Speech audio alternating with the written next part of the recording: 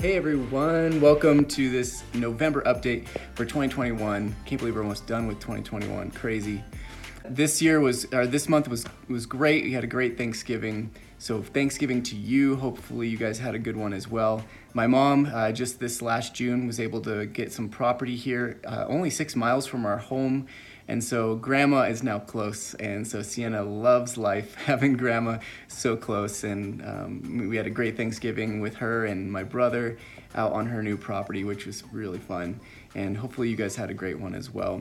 November and early December for us, a lot of times looks like kind of a lot of ordering. We're getting prepared for our next year and getting all the supplies we need, and so this year's been no exception.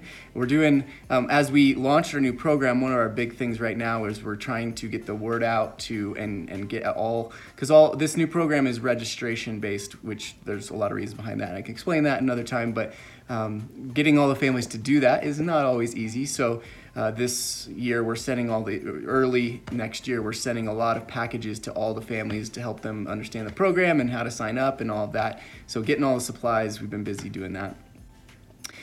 The big thing in November though, I did want to share about was, you may or may not have heard the tragedy out of Wisconsin. Well, that location is in the town of Waukesha, which is where our Bible school, our organization's Bible school is, where Bree and I actually attended back in 2010 and 2011.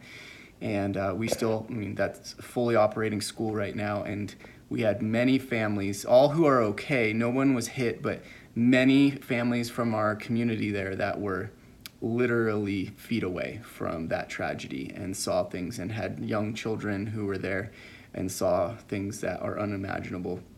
So we're really praying for the whole Waukesha community, obviously, but also for our Bible school community, the teachers, the staff, the students, and we were able to have some big debrief events. We just deployed some member care there. I didn't end up having to go this time, but we had teams that were local to that area respond and offer debriefs for the families and for the kids that were there. And so we're praying for them, because that's a long recovery when you see things like that. So be praying for that campus. We really appreciate that.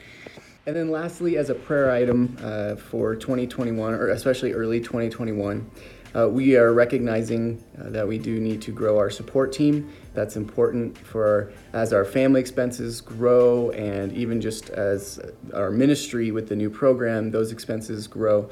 We really do need to continue to raise further funds, and we're praying for more people to join our team.